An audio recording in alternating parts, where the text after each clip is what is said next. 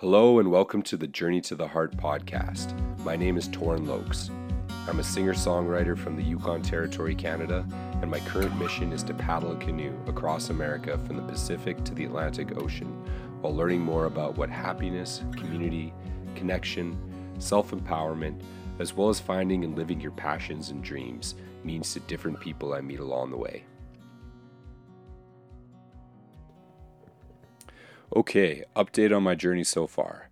After a great visit with Chris Algero in Longview, I paddled up through Rainier, Oregon to Prescott Park, where I met and visited with the wonderful camp hosts, George and Debbie. The current on the Columbia has become very powerful at times. With rough weather and headwinds, I need to know where and when I can paddle and when to wait it out.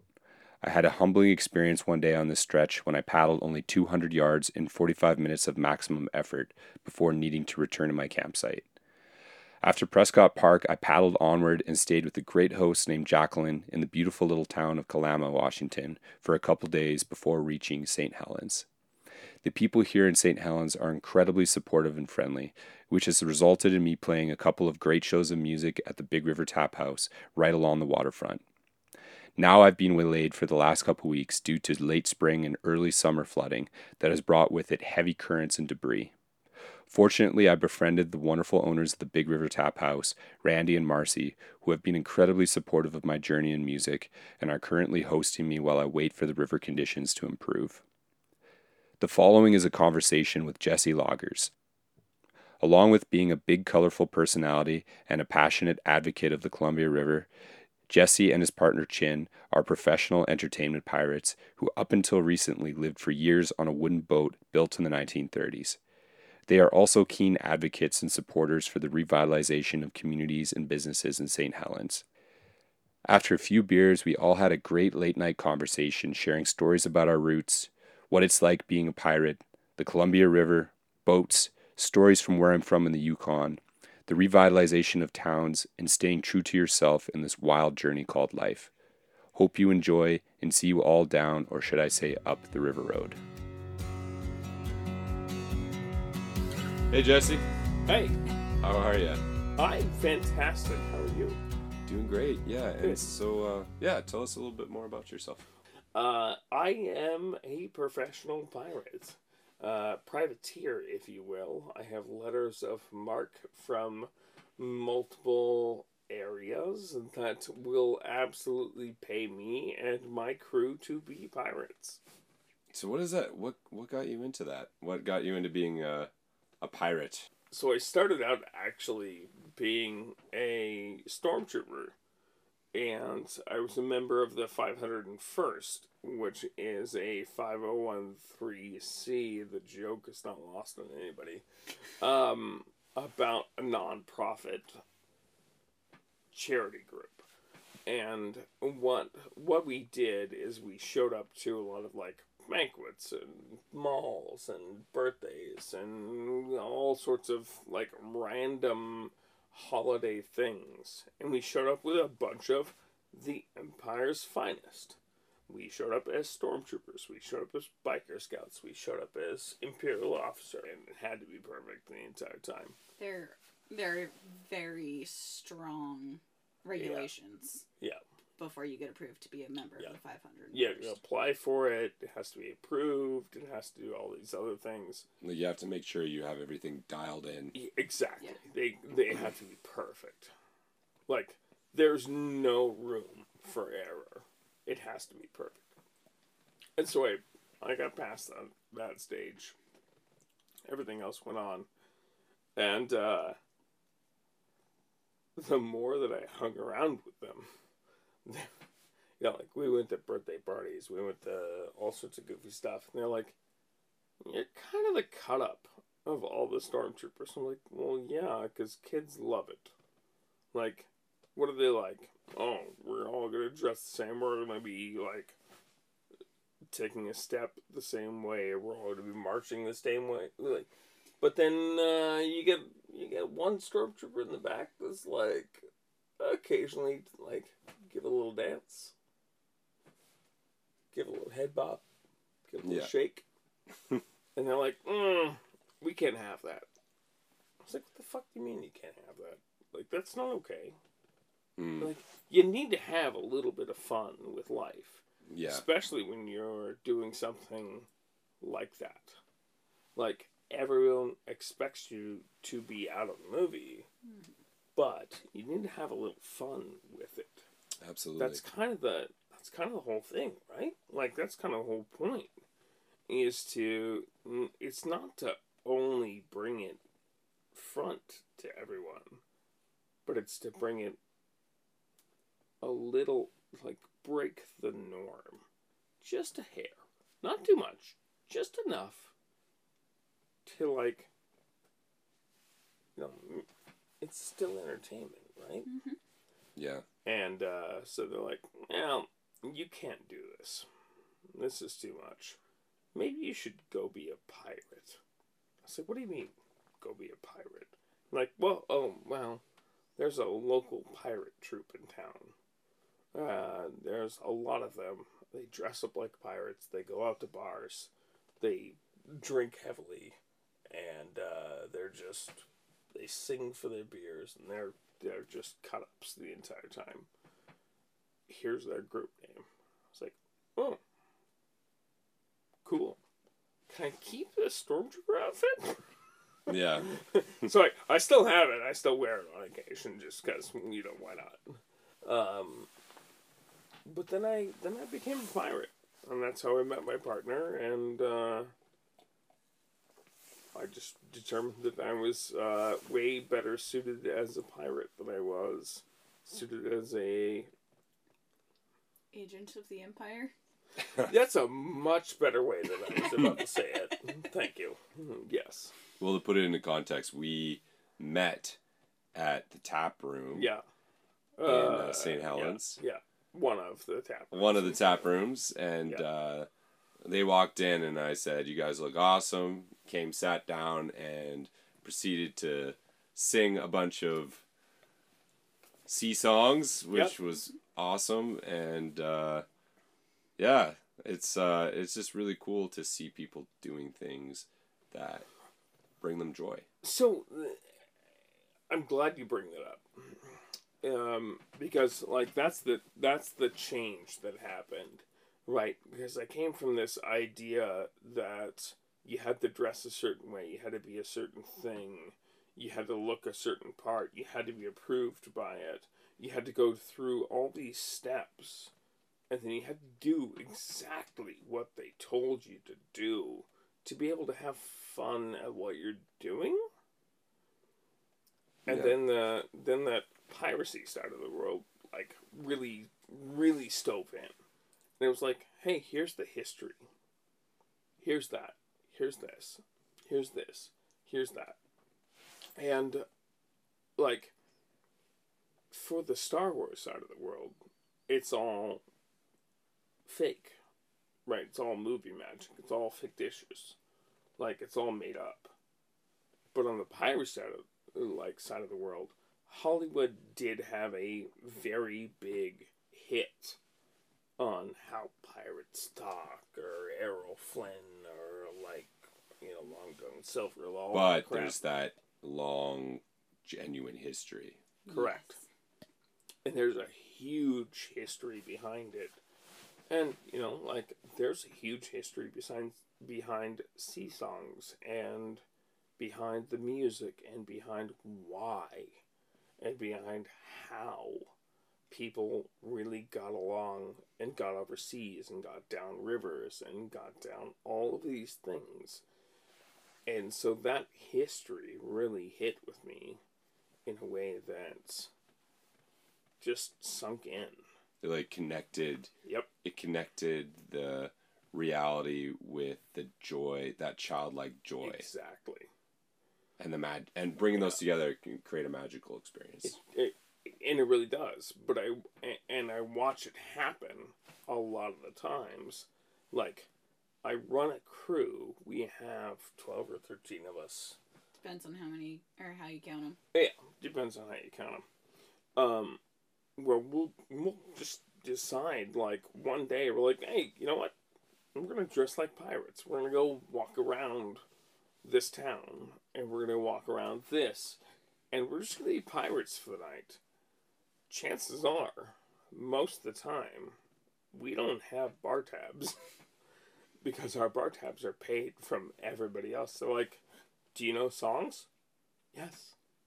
But the songs that we sing are songs that were absolutely actively used at that time to do modern work aboard ships. Like, they're not Disney songs. They're songs that are actually, well, I mean, don't get me wrong, we'll sing a Disney song or two. Yeah, that's fun too. Yeah, that's always fun, right? Don't get me wrong. But we'll sing these songs of, working people that have actually worked for their lives, literally, figuratively, for their lives. That's all they've done.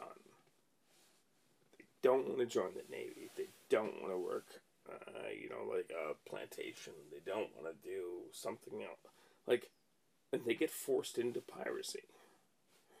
And a lot of Hollywood does a really good job about glorifying. Yeah, glorifying it. It's not a pretty time. For anyone. There was a lot of aspects of it that were really rough. There's nothing gritty pretty about it. Like, it's and Hollywood does a really bad job about being like, everything's pretty about being a pirate. Like, no. Literally nothing is pretty about this. And there's a lot of brutal elements to it as well. Yeah. Well, and you grew up outside of Portland. Yeah. So Portland's one of those cities that was super dangerous. Yep. And still Portland was absolutely dangerous. Holes in barroom floors that connect to tunnels, so that you drink too much, you get shipped out on the next day. Yep. You find yourself Shanghaied, as you will. If you will. Yeah. You find yourself without your boots, without your pants, without your clothes, and you're aboard a ship. Your choices are swim to shore or work on the ship. You were literally shanghaied into. Last night you were drinking at a bar. Today you're aboard a ship because a trapdoor in the floor. I kid you not. Hobos, Hubers, what are the other bars that are in downtown Chinatown? I think those are the only two that are open post-pandemic. Still have spots in the floor that as you're standing at the bar rail, that section of the floor can collapse and drop you into a chamber in which you were then shuffled off to a ship. You wake up in the morning, and now suddenly you're part of that crew, whether you like it or not. Your choices are, you're already headed out to sea, crew the ship, swim to shore. Mm-hmm. That's it. Oh. So, most people, they think about the Caribbean for pirates. They think about the eastern, shores and Florida and all that. Blackbeard. Yeah. A few of them have even heard of Calico Jack, who was a real pirate. And they don't understand that the West Coast had some of the most notorious pirates, but the longest sea voyages possible. And it just kind of... Are you referring to going around Cape Horn to get to the other side of the U.S.? Yeah, there was that because the Panama Canal wasn't made at that point, so everything had to go across South America. Well, I've always been fascinated by Cape Horn just because ships don't go there anymore. No, it was so dangerous. Good Lord, it is so dangerous. And, that voyage alone is so... long. Yeah, so we sing a song, actually. Let me get into this. I'm going to get really weird with Sean Weirley. We sing a song about the Rio Grande. And people are like, don't you mean the Rio Grande? Like, the Rio is what separates Mexico and, the United States. No, the Rio Grande is what we sing about. And the reason that a lot of sailors and a lot of pirates and a lot of everybody else sang about the Rio Grande is it's actually the only freshwater port at the end of South America before you cross around Cape Horn. And it's, you bring in fresh water at that point, you pull it onto the ship. This is a long time before IPAs. This is a long time before beer. This is which was normally, brought aboard ships. That was the only area that you could bring in fresh water on a reliable source. And so they would sing about the Rio Grande, and then they would drag the ships around Cape Horn or around whatever else, and they'd get onto the other side, and they'd sail up to Hawaii, they'd sail over to Japan, Singapore, that whole section of the world. But that was the last area that they could pull on fresh water. And so you've been living on a boat for quite some time up until recently, right? And how long was that, and what was the boat that you were on? Go ahead.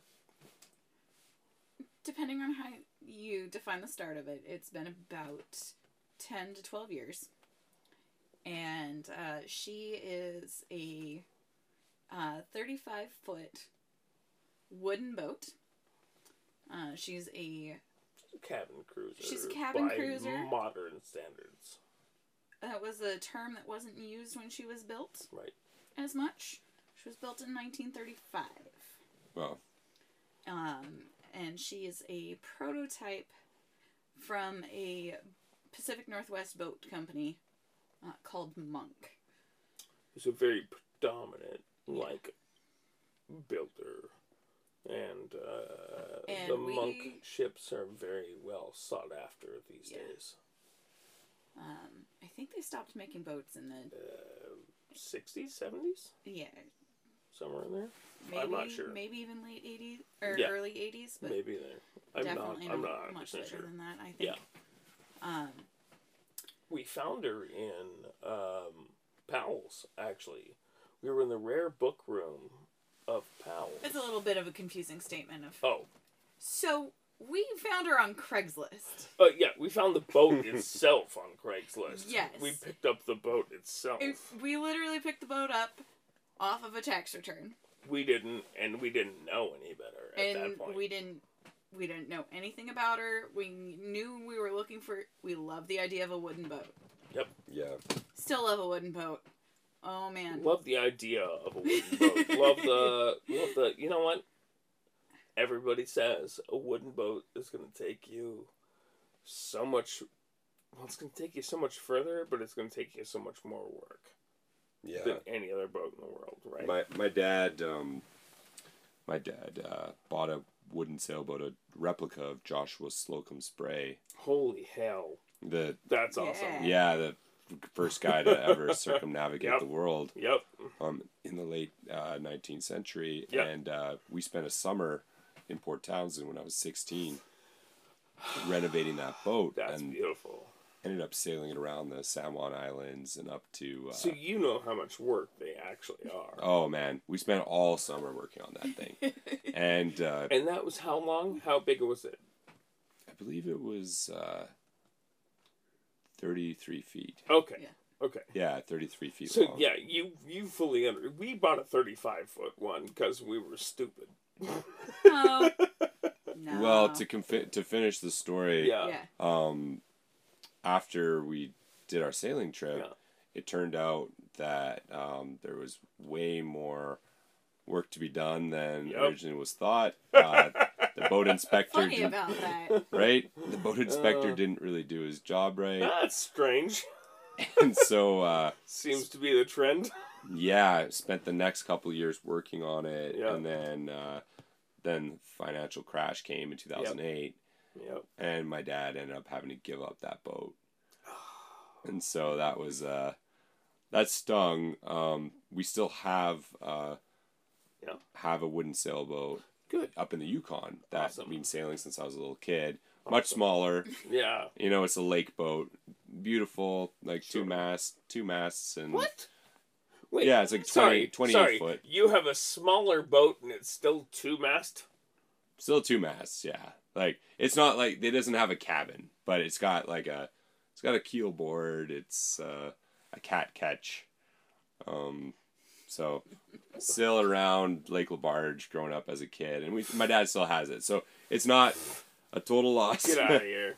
Like he's still happy that he has that one, but now he's starting to gear up looking for his next boat. Sure. And at this point, he's finally willing to concede that it might be okay to get a fiberglass. Yeah.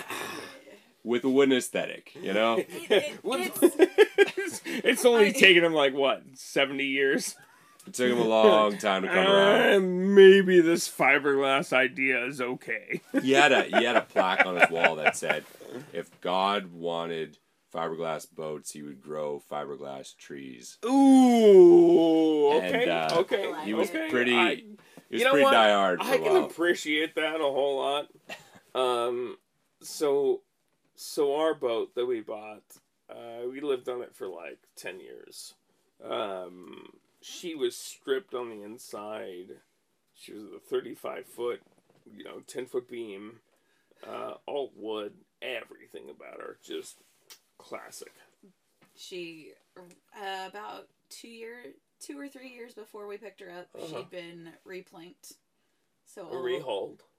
All of her hull was Alaskan yellow pine. Yeah, she was. So she was double planked, double hulled, and so you could see from the outside, from the inside, you could see that she was cross hulled, cross planked, and everything about it on the underside was just tight and clean, and it was beautiful. But they didn't. They didn't. Side. They didn't do anything about the top side. And that's where the trouble started with our boat, unfortunately. So the backside, the transom, the top side, the main rail.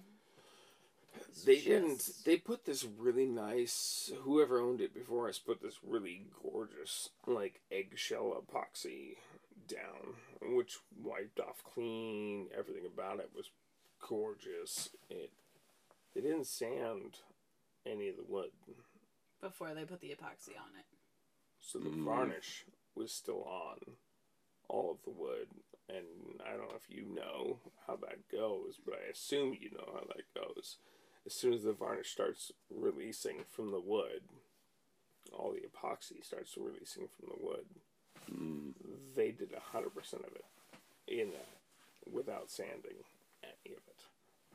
And so it was a matter of we gotta get her out of the water because you can't.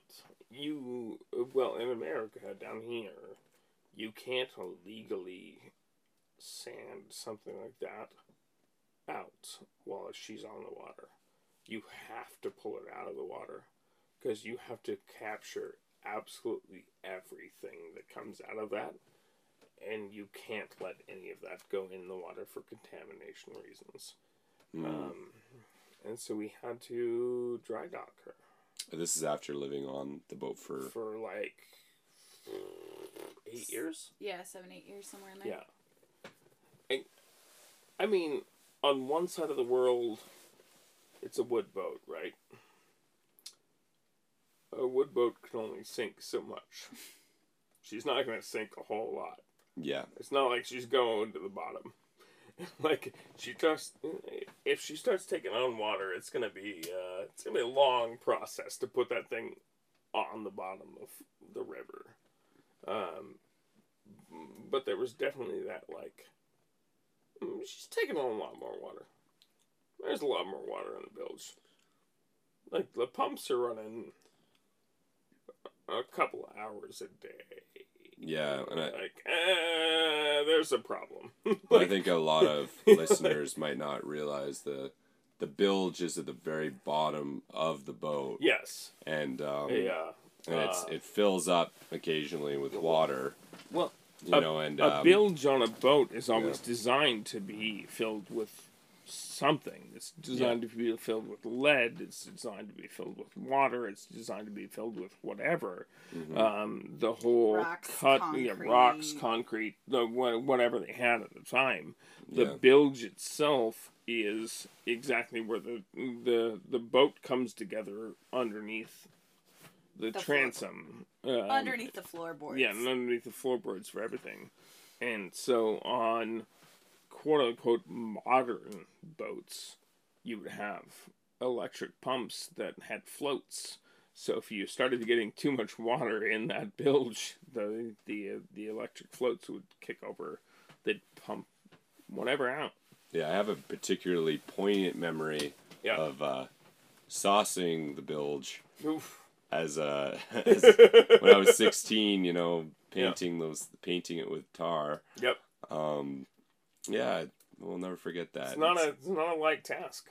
not a pretty task. No, it sucks. Everything about it sucks. Yeah, but it was really satisfying. Even though it was a short period of time, sailing that boat out into the San Juan Islands, that was a beautiful trip. I'll never forget. Gorgeous. And I'm sure you guys, living on your boat for all those years, it must have been very special. Yeah, I mean it was pretty awesome. She's a treasure. I wouldn't trade it for anything in the world. But we definitely, related that back to the pirate side of the world of like, you I know that she wasn't that version of a ship. She wasn't a 62, cannon Spanish galleon that was, 300 feet long and crewed 600 men or whatever. It's like, she crewed 2 of us. Yeah. She was 35 feet. She crewed 2 of us. Occasionally 3 or 4. Yeah. Sat about like 5 feet in the water. You could get a cannon if you really wanted to. Yeah, I could get a cannon if I really wanted to. We joked about it. Yeah. But the sea songs that were done didn't lose any input. Like they were always like the pump songs. Like you could hear the guys like pumping water out of the bilge. I'm going to jump in here. Yeah, go ahead, please. Because where I'm going. Where where you I'm jumped better. into needs a little bit more background. Please do. Just get in there. Like the bilge side of things. Yeah. The sea songs / the work songs that we sing have multiple categories. Yeah. And there's about 5 of them total. Sometimes the categories of the song correlate to the categories of the work that you're doing or not doing, as the case may be. Because there's absolutely always a category of songs that you're not working to. Yeah, it's just because you're happy that you're not on shift right now.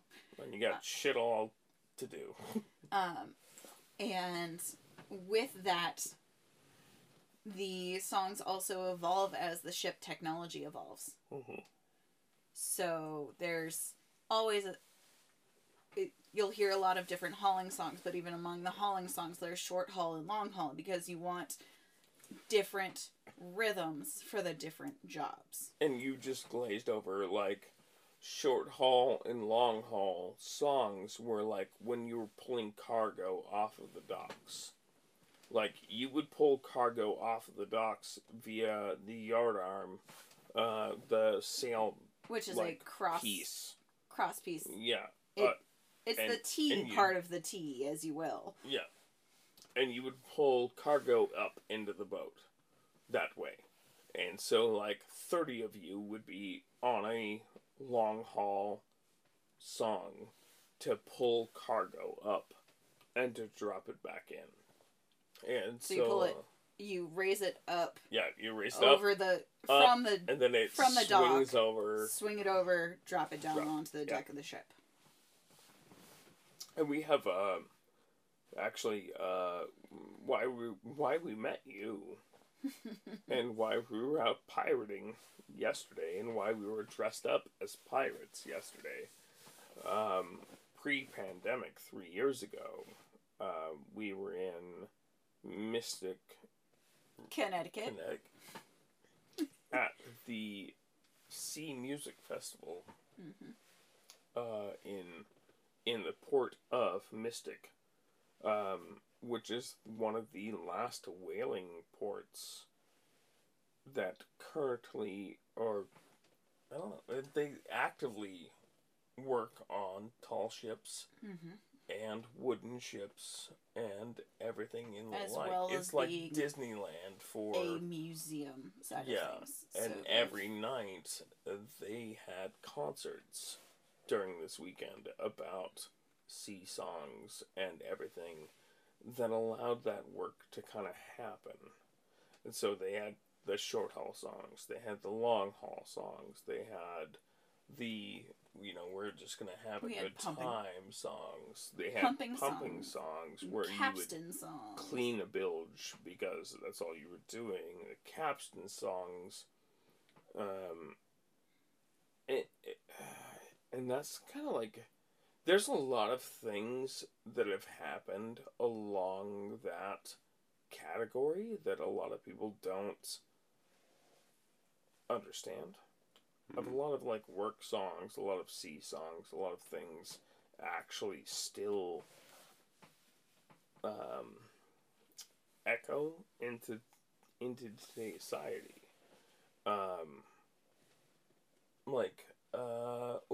What's the dumb one?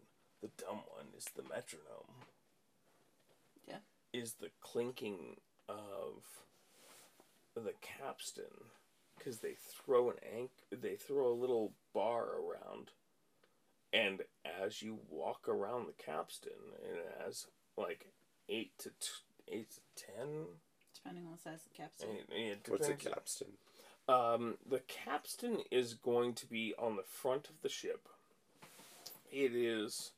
It's the most common place they are. Yeah, the most common place that they're at. It's how old wooden ships raised or lowered their anchor. Because the anchor that you're going to drop from your ship has to weigh roughly the size of your ship, right? So, you have a canoe that you're currently taking. I do. Yeah. Do you have an anchor for your canoe? No, I don't. I just pull it up on shore. So you don't have an anchor at all?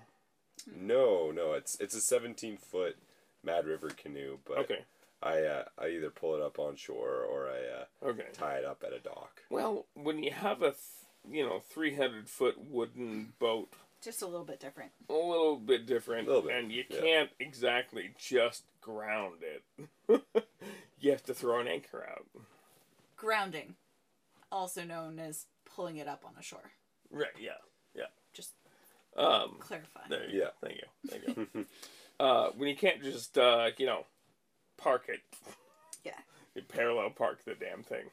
I have a funny story, actually, from... I want to hear it now. Yeah, well, about grounding, because the sailboat that we had on Lake Labarge, where I grew up in the Yukon, we used to... we kept it anchored in this place called Fossil Point. There's like this big amylite fossil that kind of marks the place that we had this boat. Awesome. And we'd take it out in the summer and go around the island, and we had this beach that we always like to camp on. One of a few on Richthofen Island. Sure. And the sailboat, we'd bring it right up on shore, pull up the centerboard. Right. And then we, could ground it right up on shore, and most of the time we tie it off, right? Yeah. But this time, for whatever reason, we thought, it's fine. It's fine. It's up there, and so we make some food. We're enjoying the day. All the rocks on this beach are just like skipping stones, so we're all distracted with that. Flat, easy, nice. Yeah. Which means when you go out into the water, all of them are the same, right? Yeah, like it's very similar stones. And so anyways, we left the sails up. We didn't take the sails down. Oh, no. And so we're sitting there having our dinner, and then all of a sudden we look flat, out. Everything's easy. Everything's flat. It's calm. It's like there wasn't that much wind, and then all of a sudden we look out and we're like, oh, that sailboat, that's pretty. Oh, wait a second. That's ours. And That's our it's sailboat. literally sailing away. And my dad takes off all his clothes, throws on a life jacket, and starts swimming out there.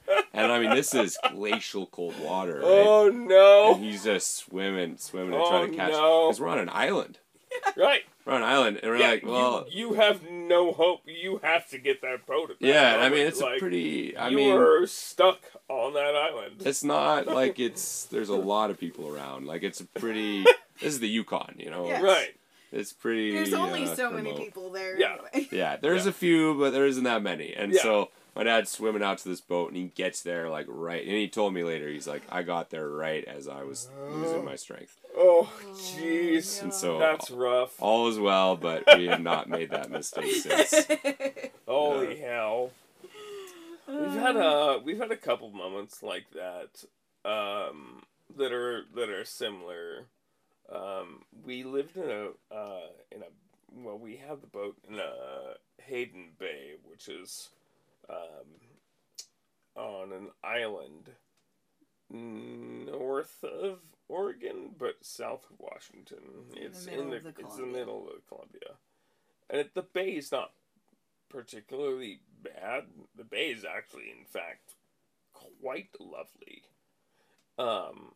But there was a really huge storm that rolled through one day, and we both woke up to just being rocked. Like, having a 35-foot long, 10-foot wide wooden boat, it doesn't move a whole lot in the water. It moves just enough. It's not quite the same as a canoe. Correct. We both woke up being seasick. It's the only time in that entire liveaboard experience. Rough. Oh, no. Like, there was a lot going on at that moment. And that actually wasn't the worst part. Like, we woke up and we're like, oh, yeah, fine, it's kind of rocky. Like, cool. Yeah, this storm's been real bad. Yeah. Okay. It wasn't until we walked out of the boat and we decided to, let's go over, have a couple of beers, have some lunch, decide about what's going on today. And how comfortable are we being a little bit farther away from the boat? Or do we need to actually while go the just storm's going babysit it on, while the storm's going on? Everything else. And we're both sitting there, and I can see Chin rocking her head left and right. And she's like, "You're rocking, buddy." I'm like, "I'm rocking, you're rocking." Like, what do you mean? Yeah. And we're both just doing this, sod.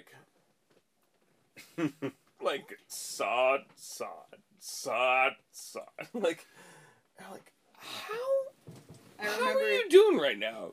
I remember. Honestly, I am seasick and everything hurts, and I don't feel like I've gotten off the boat. How are you doing? I'm like, not much better than that at all. Like, I am also seasick, feeling like I'm rocking, and feeling like I have not left our boat yet. Oh, no. It was rough. And then we both had beers. We had food. Remember the first time I lifted did my not help. beer, picked the beer up in my hand and went to, drink out of it, and I almost... You missed? Oh, no. I felt like missing was a better option because it was either missing my face or going straight into my teeth with the entire glass. Yeah. No, you missed. It was great. It's like, alright, that's how we're doing today. Yep. Okay. So, I've never been seasick in my life. I've been on cruise ships, I've been on huge ships, I've been on tall ships, I've been on little ships, I've been everywhere in between. I've never been seasick in my life. I woke up that morning, I don't know if that was seasick, but that was definitely... It was seasick while we were sitting at the table. That's it was. Sure. Oh, man. Whoa, on land. It was rough. That was the roughest day I've ever had on that boat. Or off that boat, technically. So you guys came from Portland originally. Yeah. I did. She did. Right, yeah, East Coast. Yeah. But lived in Portland for a while, Yeah. and then now the last 4 years you've been Yeah. living in St. Helens. Yeah. And what do you guys like about St. Helens? What is it about this place that appeals to you? So, I'll start off with, we moved out here because we had some of our pirate crew members that come and play pirates with us that had a place out here. Had space. They had space. And we knew we needed to get our boat out of the water to Do some ultimately maintenance. sand her. We knew that there was water coming in from her bilge. We knew we had some planks. We knew we had some top work to do. We knew that her top of her cabin needed some love. And it worked out timing-wise that from what we were doing professionally, that dried up. And so we were like, okay, maybe now's the time that we can pull her out of the water, do a little work, sand her up, put some epoxy back on her, replace some wood, get back on it. Yeah, put her back in the marina. I mean, a wood boat needs a lot of work. No matter how you, right? Yeah. Like, they are work, period. Like, end of sentence. Yeah. A wood boat, a 1937 35-foot wood boat needs a lot of work, always. So, Yeah, the that's fact always that, something to replace. the fact that we hadn't pulled her out of the water in the last 10 years was a miracle to her. It was actually a boon to her for as good of a boat as she is. And what we're dealing with currently by disassembling her is... oh, sorry. We didn't say anything about that. No. Surprise. There's something else going on with her currently. Yeah. With what we're doing with her currently. Has been a benefit and a relief and a pain. Yeah. Because it was our home for so long, but now we're cutting her apart and disassembling her.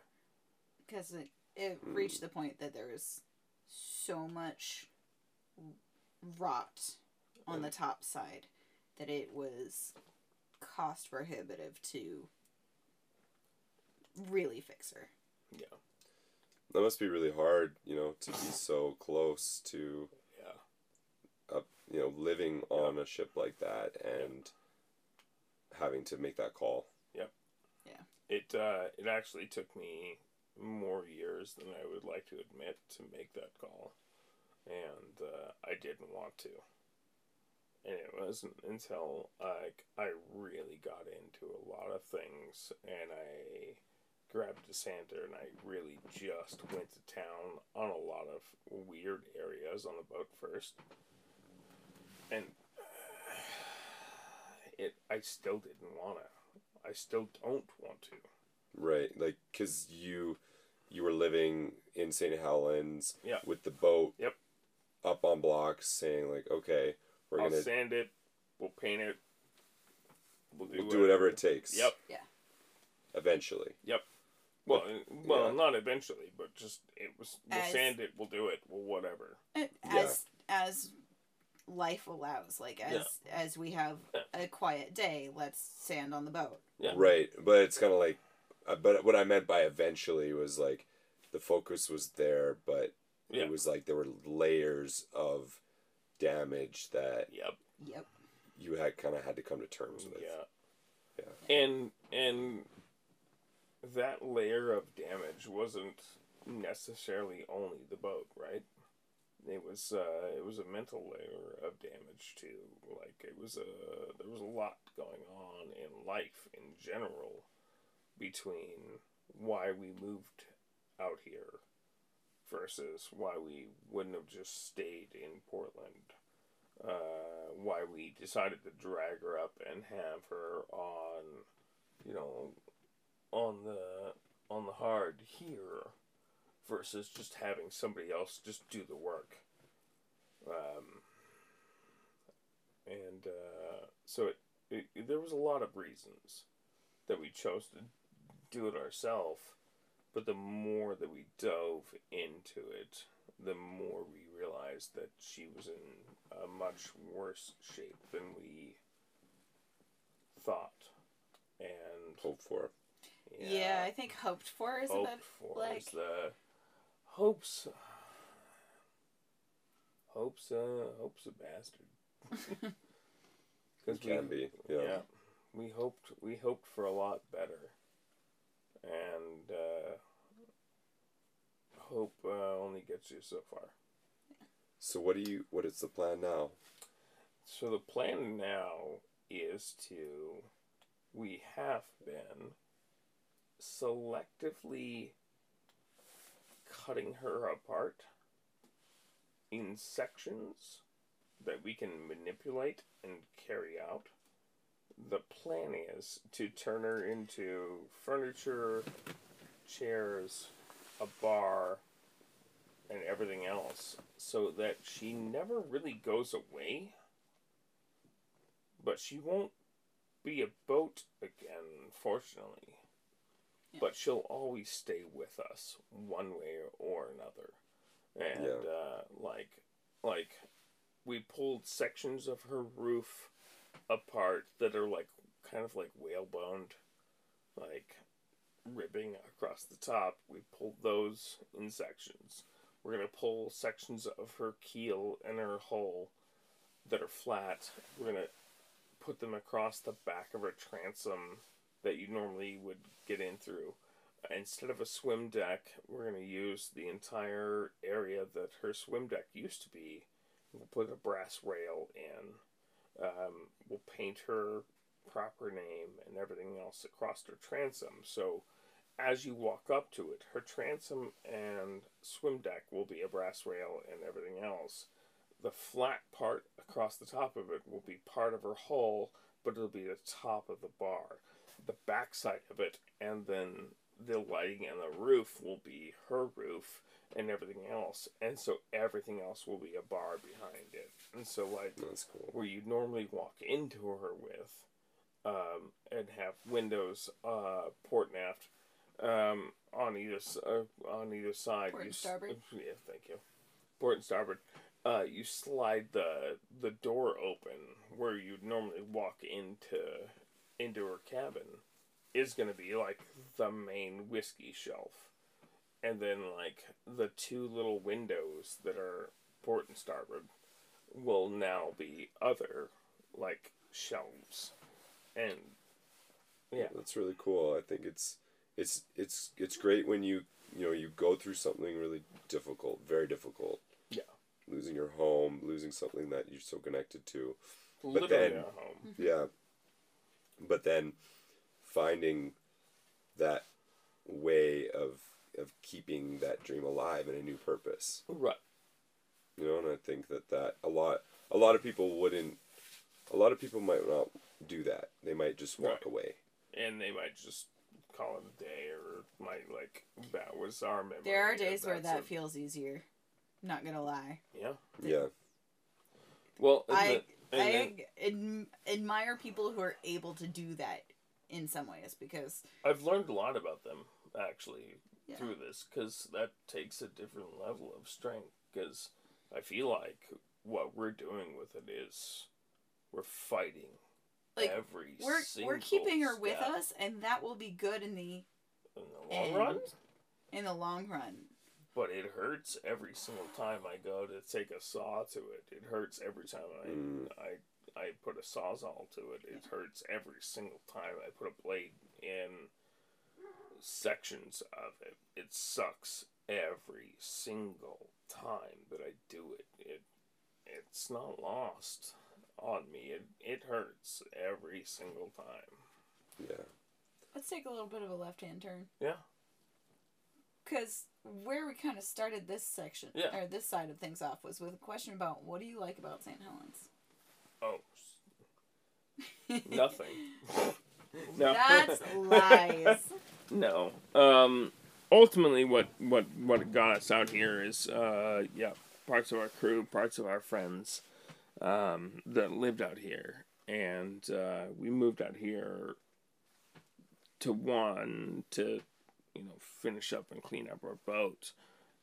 Two, like, it's a cute little town.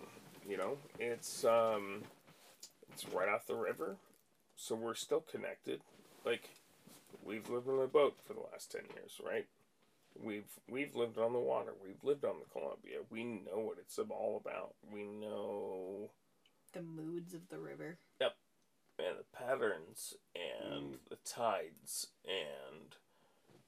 and so it's like, well, St. Helens isn't bad. It's literally on the river out here.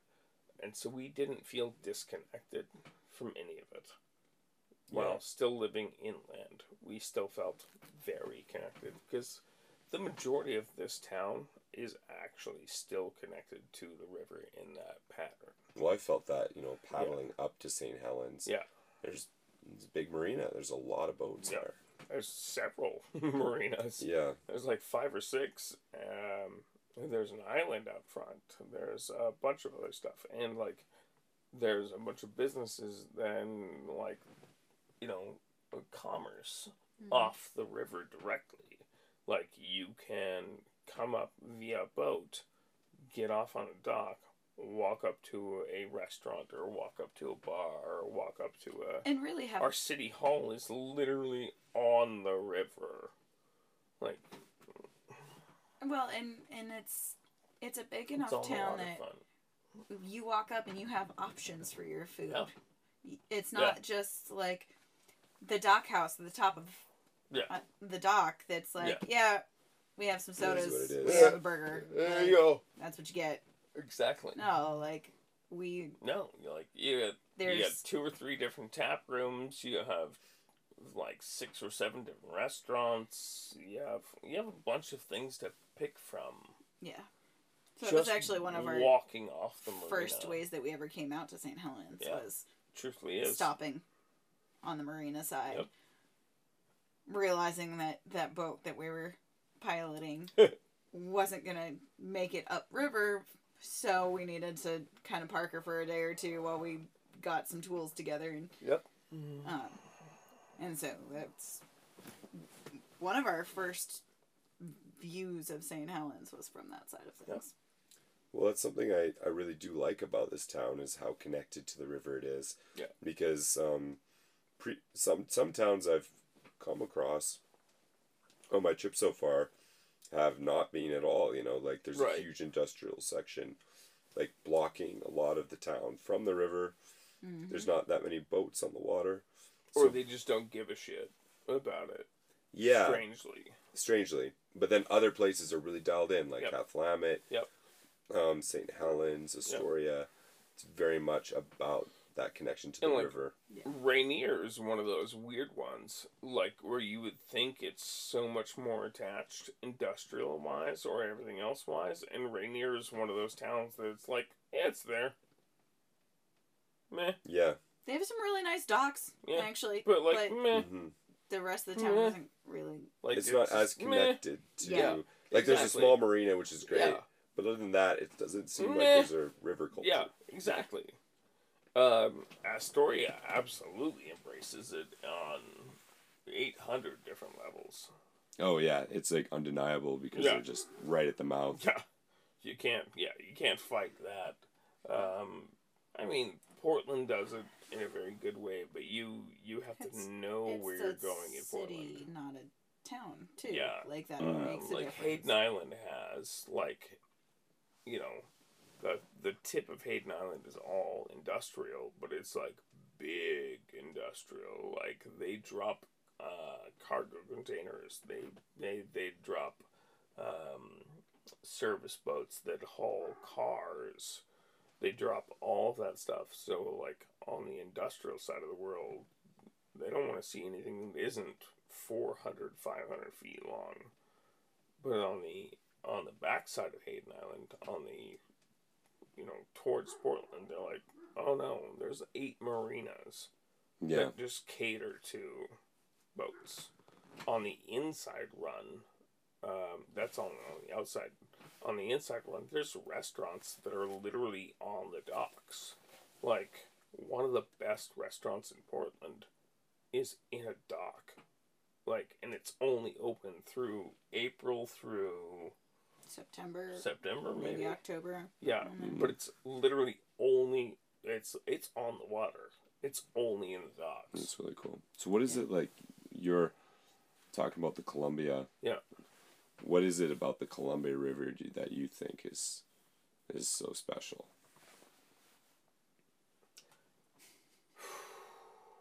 That's a question and a half. So, I mean, the Columbia River itself. I mean, it's, you know, I've been here for 38 years of my life. You know, I'm that old or something. The Columbia has been doing exactly what it's been doing for years. It's one of the largest rivers in the world. It moves the most amount of water. It pushes so much more. It's been a lifeblood for all of our Native Americans. It's been a lifeblood for, you know, the early settlers that came over here. It's been something that has always created jobs, commerce, and community for people that are here, and protecting that is the most important thing to me. Seeing what it's going through currently, seeing the salmon returns, seeing the sturgeon returns, seeing the fish returns that are lower every single year, it's not a good thing. It's not a good thing to watch, and protecting that is a driving factor, honestly, for me.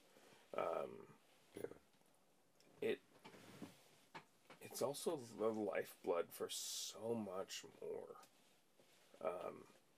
And just being connected to it kind of makes me connected to the ocean, and kind of makes me connected to that. I can't imagine living inland anywhere.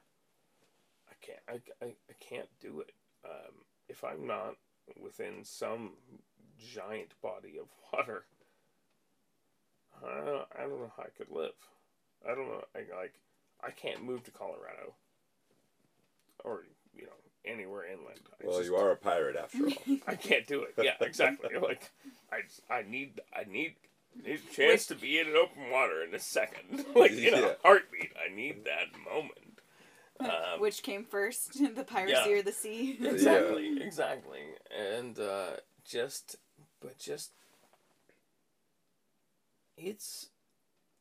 it's not a national treasure. It's much more than that. It doesn't matter the nation. It doesn't matter the government that is currently controlling the Columbia. I mean, it flows from Canada all the way through BC, all the way through Alberta, all of them are tributaries to, like, they all sink into the Columbia. The Snake River comes up. That's where you're going. She's a mighty river, man. And she means a lot. She means a lot to a lot of us. Yeah, it's going to be, I mean, it's already been humbling paddling up this river. I mean, my first day pulling out of Astoria. Yeah. It was like, I'm in the deep end.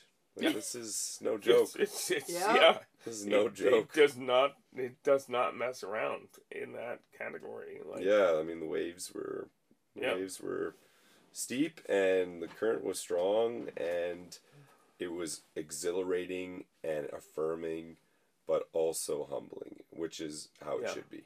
So yeah, I just pulled out my Leatherman Wave, and I was telling these guys that I had one just like this when I was 19, 20, and I was working as a gold prospector.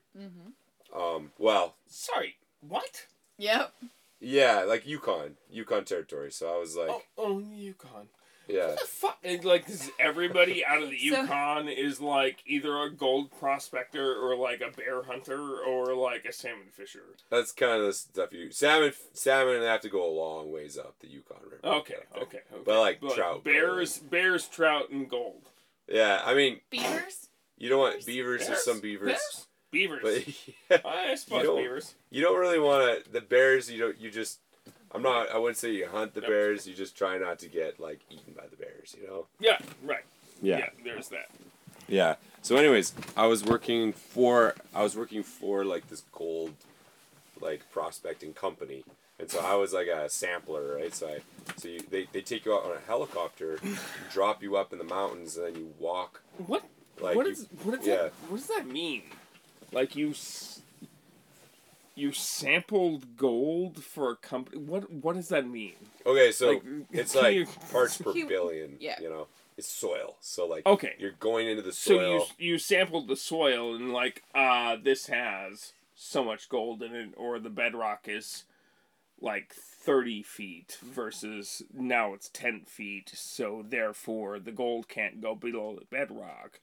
Yeah, so it's more like they find little bits of gold. Yeah. In the soil potentially, and so they're like, oh, there's 22 per parts per billion per ton of this section. Exactly, and so then if they find like something that's like there's a hit, like there's a whole area, there's like finding lots of bits of gold, then they'll come back and develop it and drill and they'll actually get drillers in, and so we'll have like a camp with like wall tents and stuff. Right. Drill down and try to get out more. Or you bring trucks in, or serious you bring samples, big shit in. And, It really sounded like, old school cartoon. Well, I was a prospector. Right. Yeah, I've had like, it's like, wait a minute. When I say, I know, it's just one of those things where, like, to people who are not from there, it sounds like, what the hell? Like, is this like is this a cliche, Yeah, like, what? No. This is the thing. No, like, I totally understand and, like, get that perspective. Like, no, like, this area ground, because there was an ancient river here, and, like, this topsoil is, like, 3 feet from the bedrock, and the gold can't get underneath the bedrock, so we dig this, we pull that, it shows this much gold. Well, this is the thing, though, is that... And then there's this much tonnage. Yeah, because there's just so many different types of gold, right? Because some of it, like the placer mining gold. Yeah, some of it's the pullout, some of it's the Yeah, so no worries, but the placer mine gold is like, okay, it gets washed out of the bedrock through the creeks, right? Yep. And so then they're just basically trying to get the nuggets that have collected over however many millions of years. Yeah, and they're going to wash onto the back of most of the rocks, or they're going to wash onto the back, and they can only go in so far on the rivers, right? So they have to, like, they use the little, if it's an active river, they use the little vacuums, or whatever the... Yeah, exactly. Yeah. So they pull, like, a sled or something, and they just hoover that shit up, and they're like, well, I know on, like, if it's heavy, it goes on the big side of this rock. It goes on the back side of it, and so it kicks in.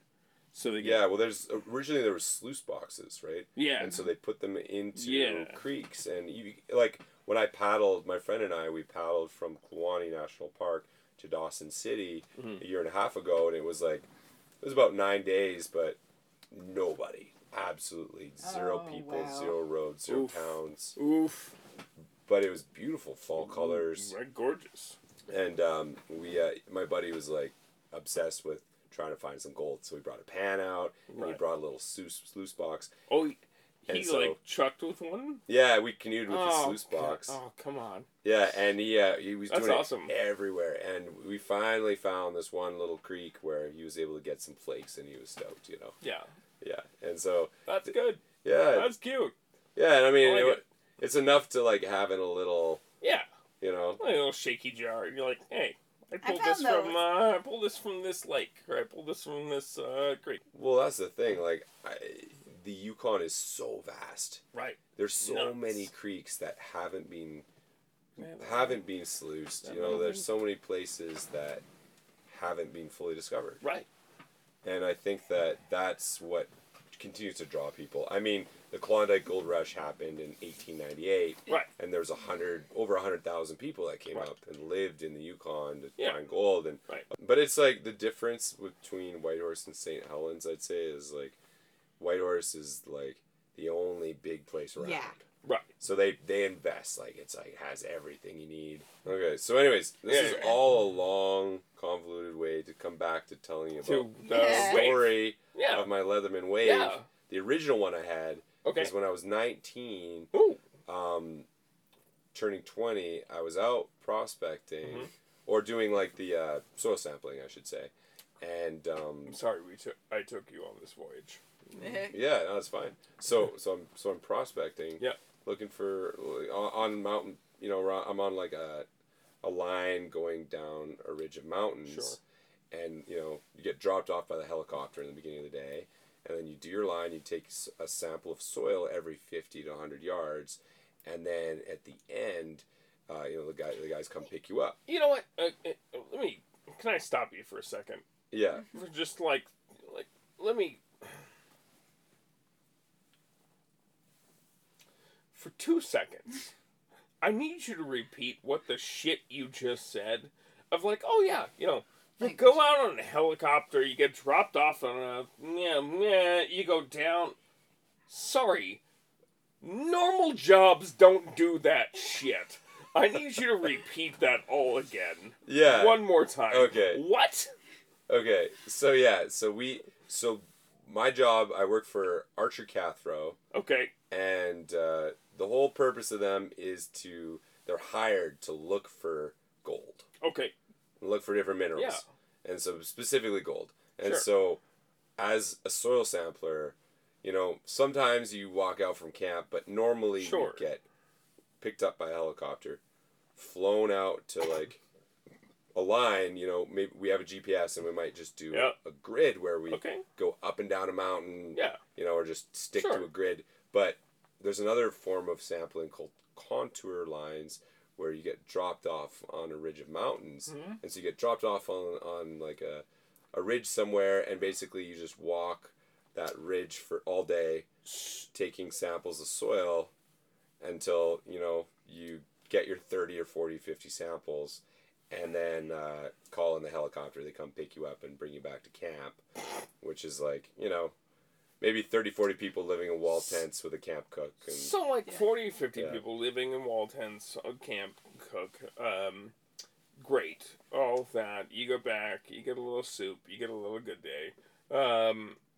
Somewhere in your 17s or 18-year-old, in your high school, career day rolls around. They're like, hey, do you want to be a gold sampler? We'll fly you out in helicopters to the random-ass ridge of this mountain, drop you up. Where do you get this job, and where the hell does it come from? How?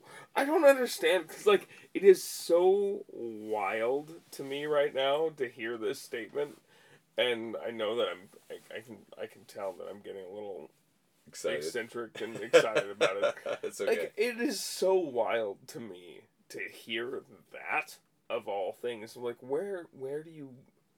how did you get into it? Like, you didn't get into it through high school. Is it just a common thing that's, like, I hate to say it, like, is it just a common thing in the Yukon, I guess? Is it just, like, normal? Or how did you get into it? Yeah, I would say it's, like, I mean, my first serious job was a wrangler for a horseback hunting outfit. And so, like, we trailed 25 head of horses into this remote area called the Peel River Watershed. Okay. Specifically Gauze Lake, which is right between the Bonnet Plume and the Snake Rivers, which, you know, between the Wind, the Bonnet Plume, and the Snake, they're kind of like the three main rivers that flow into the Peel. Intercept. Yeah, they intercept. Yeah. They flow into the Peel River, which flows to the Arctic Ocean. And this is like an area the size of... It's one of the largest pieces of untouched wilderness left in North America. Right, yeah. It's the size of Ireland with no roads, no towns. It's pristine. Where in the Yukon did you grow up? I grew up outside of Whitehorse. Yeah. Out of Whitehorse. Yeah, just outside of Whitehorse. Yeah, because there's like, what, 2 or 3 towns north of you? Like major towns. North of, yeah. Yeah, like Dawson City has like... There's not much north of Whitehorse at that moment. Like, not a whole lot. Yeah, Dawson is maybe like 4,000, 5,000. That's that's in the summer. That's huge for... And it's cool. It's, so... My knife, I'm out sampling. Yeah. And I love this freaking knife. Right. And I end up going to take a pee. Right. And it's on my belt and it slips off. Yep. But I don't realize it, and so I go back all the way back to camp. Oh no. And I'm like, distraught because it's like out on a mountain somewhere and I'm never going back to that mountain. Yeah. And then the helicopter pilot, when I'm there, one of the ones I befriended said, "Hey, like, I've got a little bit of extra flying time. Like, ooh, we can go look for that knife." Aww. And I mean, these helicopters are expensive. Like, yeah. Flying a helicopter that's not a cheap moment. It's not cheap. No. And so I'm like, wow, that is special. So we fly back out to the coordinates that I was sure where I lost my knife. And we go and he drops me off and I couldn't find it. Damn it. So that was like the most expensive lost and found. Yep. Unsuccessful lost and found moment. You didn't find it, so it's found. just gone. Mm-hmm. It's just gone at this point. That knife is still there, I Toast. guarantee you. It's sitting in a moss patch. It's probably pristine because these things are like great condition. Yeah, so Small World. Someone's gonna find it in like 100 years from now. You want some Small World bullshit? Sure. I used to work for a company that did food production categories. They did nutritional labels. They did testing. They did all that other, like, everything you see on the back of, like, here's all the nutritional labels. Like, here's the shelf life. Here's how long this stuff, would work. I used to do, I was a media grunt for them, so I made broths, augers, and whatnot. But doesn't matter. Literally next door to Leatherman. Like, the entire factory of Leatherman. And so, like, we could walk over, and I would constantly. I have, like, 80 of them. Oh, because, cool. Like, probably down to about... Yeah, I'm down to 2 dozen. Yeah, I'm down to 2 dozen these days. Only 2 like, dozen. I could walk across the street, go into the Leatherman factory, and be like, "Do you have any seconds?" I'm like, "Yeah, here, like $10. Oh, really? Yeah. Wow. And they just hand you them and go away. And you're like, okay, cool. Like, that's your one for the day. Okay. Like $10, you'd have a new Leatherman. And like $10 for that one. Okay. Because it had a scratch on it or it's like something weird. And you're like, can I have that one? I'm like, yeah. And it would still come with all the warranty and all that other crap. And like, if you broke a blade or you broke something, you're like, hey, can I return this? And like, yeah, absolutely. Wow, so that's really cool. Sucks to hear like, oh, like that. That sucks. Like, yeah. It's okay. Yeah. But it was like, it's kind of a cool story, you know? I mean, it's great. Yeah. No, don't get me wrong. That's it would have been a little story. bit of a better story if you had actually If found you found it. Yeah. But it's kind of funny that I didn't because it was like the most expensive helicopter. Yeah, exactly. Helicopter flight. You want to know what the most expensive helicopter ride I've ever taken? Yeah. Find a knife that I didn't find. I had the wrong the wrong address for the knife that I dropped somewhere.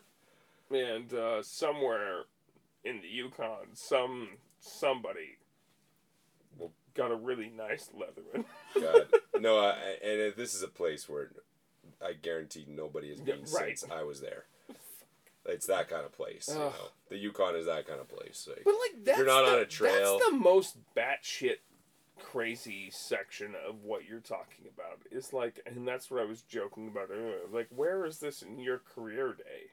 Like, where is this in? Like, how did you get this job? But in where I'm from, it's like, if it's you're normal. like a young, it's just normal. Yeah, if you're like a young outdoorsy person, it's like that's where the money is. You know, the money is working for the summer. Because like I would have signed up day in day out, being like, oh, you're gonna go to the Yukon, you're gonna get flown out on helicopter, you're gonna be out in the wilderness by yourself for like a good 2 or 3 days, just wandering around looking for gold. Oh, talk more like good luck. I mean, I got dropped one season. It was like I got brought out with a small crew, like of like 2 other people, and then they just drop us off on a mountain. Like see in a week. 6 weeks. Yeah. Oh, 6 weeks. 6 weeks. Yeah. Holy hell! We'll stop by once a week to drop off some supplies, but we're in like a high valley. Yeah. And then we just do lines from there, and then occasionally they might move us and be like, all right, we're going to move you over to this region, drop us off for another couple weeks. And then we're just living in a wall tent, and like just sampling by ourselves. Yeah. Why did I never get this in my career day? Well, because you're a pirate.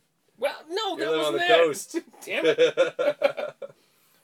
I didn't get being a pirate in my career day either. I just kind of made that up as it went along. Yeah. I mean, I did kind of, but you did kind of. You're. I mean, I'm a Navy brat. Both of our lives just kind of pushed us to being pirates. Yeah. And, It's. But like, I like gold. Go for it. Yeah. That does not sound pleasant to me at all. Be a gold panning pirate. Go up in the mountains, get some gold. Yeah. It's a lot safer than being shot at. When I was in Dawson, just like, the fall before last, there's people in there, like, that's the thing, is like, you go there, like, we had paddled 9 days to get there. Yeah. And, like, hadn't showered that whole time, of course. Mm-hmm. We walk in with, like, muck boots on, just dirty as hell. And fit right in. Because all the prospectors are there from all these different camps. And one dude pulled out a nugget that was this big. Like, we're talking like 50 the size. Piece. Yeah. Holy hell. Like the size of a large toonie. And he's just like, oh yeah, I found this just like a few days ago. You're just sitting in a river somewhere. Well, yeah, I mean, he was pulling it out with like. Right. But still. Like, they were sluicing hard for it, but still. Like, still. Just pulls out this big gold nugget. Yeah. That ain't. Like that's the kind of like you know, that's I don't know, that's what Yukon is like. Right. That's what Yukon is like outside of Whitehorse. That's so weird. I mean, it's amazing. Don't get me wrong. It's just so. It's different. Yeah. Yeah.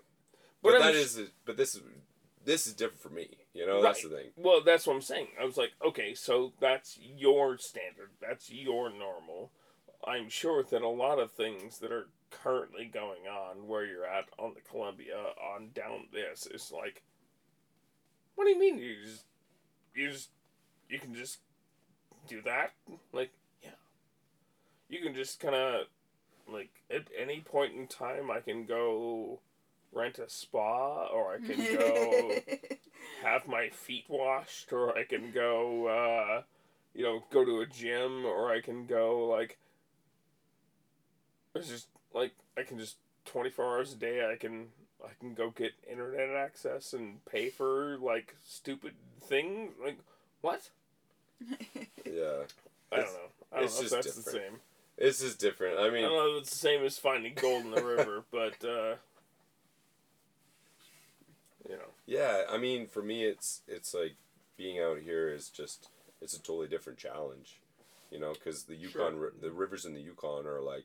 Cold and rough, and but they're fast, fast moving water. Here it's like powerful, big river. I was like tides, currents. Yeah. I was like, have you not been you're in St. Helens? You've been in Columbia. Yeah, I mean it's cold here too, but it's a different type of power. It's a different level, right? Yeah, it's different not glacial. Yeah, like the it is, but it isn't. It's warmed up a bit. Yeah.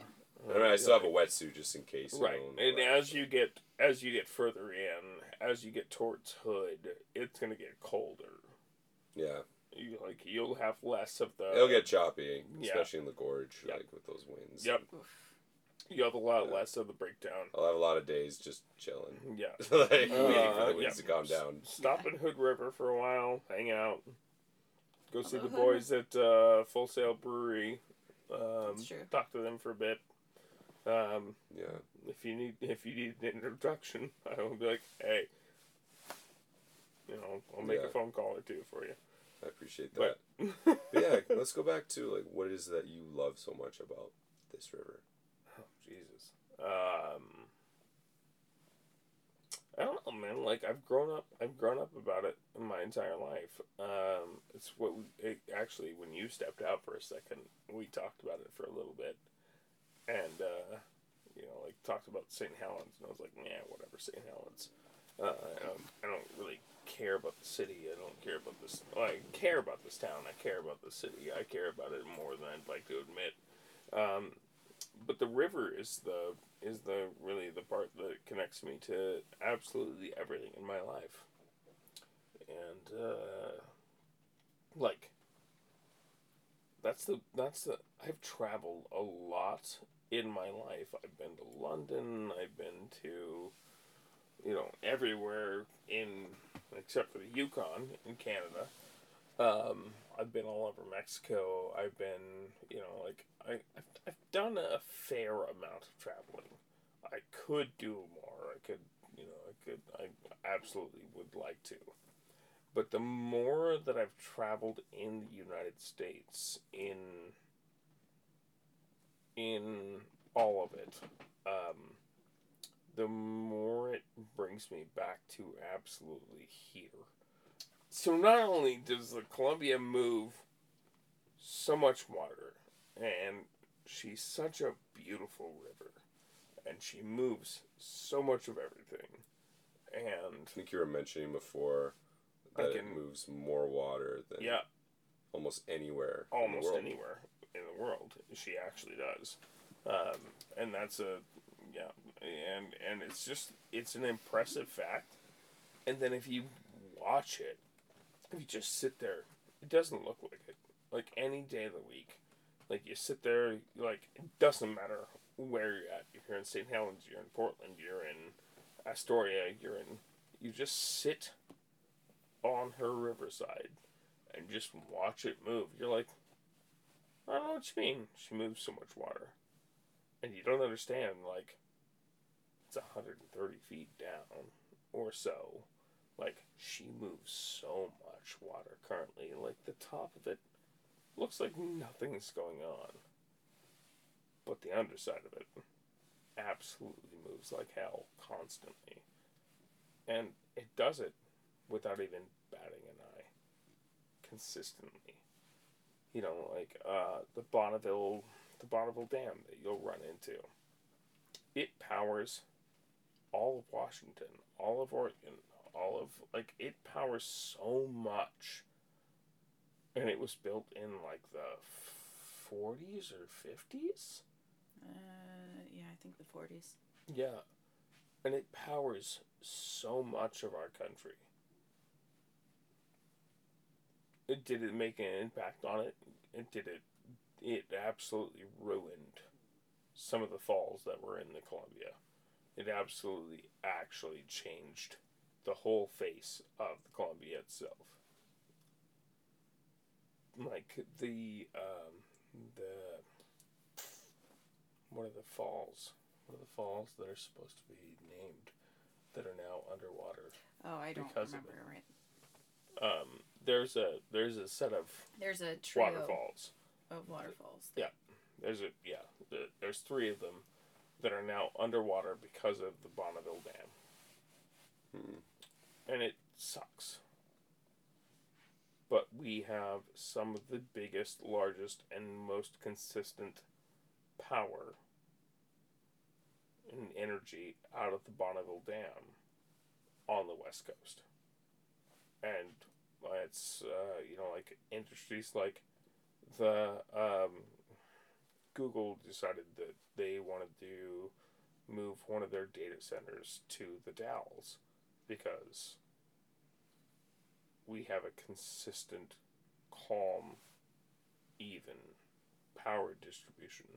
So one of their largest data centers is actually located in the Dalles just because we have reliable power constantly. Yeah, I mean, you were talking about, before St. Helens, you were talking about animals coming up the river. Yeah. And just like how interconnected it is to the ocean as well. It is. Like sea lions come all the way up to Bonneville, which is well past the Dow. Well past Multnomah Falls. And it's into the gorge. It's like mid-level gorge. Mm-hmm. And we've had flatfish the entire time, like halibut and what are those zebra? Rockfish. What are those zebra flatfish? Yeah, the stripy flatfish. That are like, these are saltwater fish, but they'll come all the way up. Like they don't care. Like the Columbia's so big and moves so much and is so tidal one way or the other. Like, we have to dredge a lot, but we have to dredge it. It's a zebra sole. A zebra sole. Okay.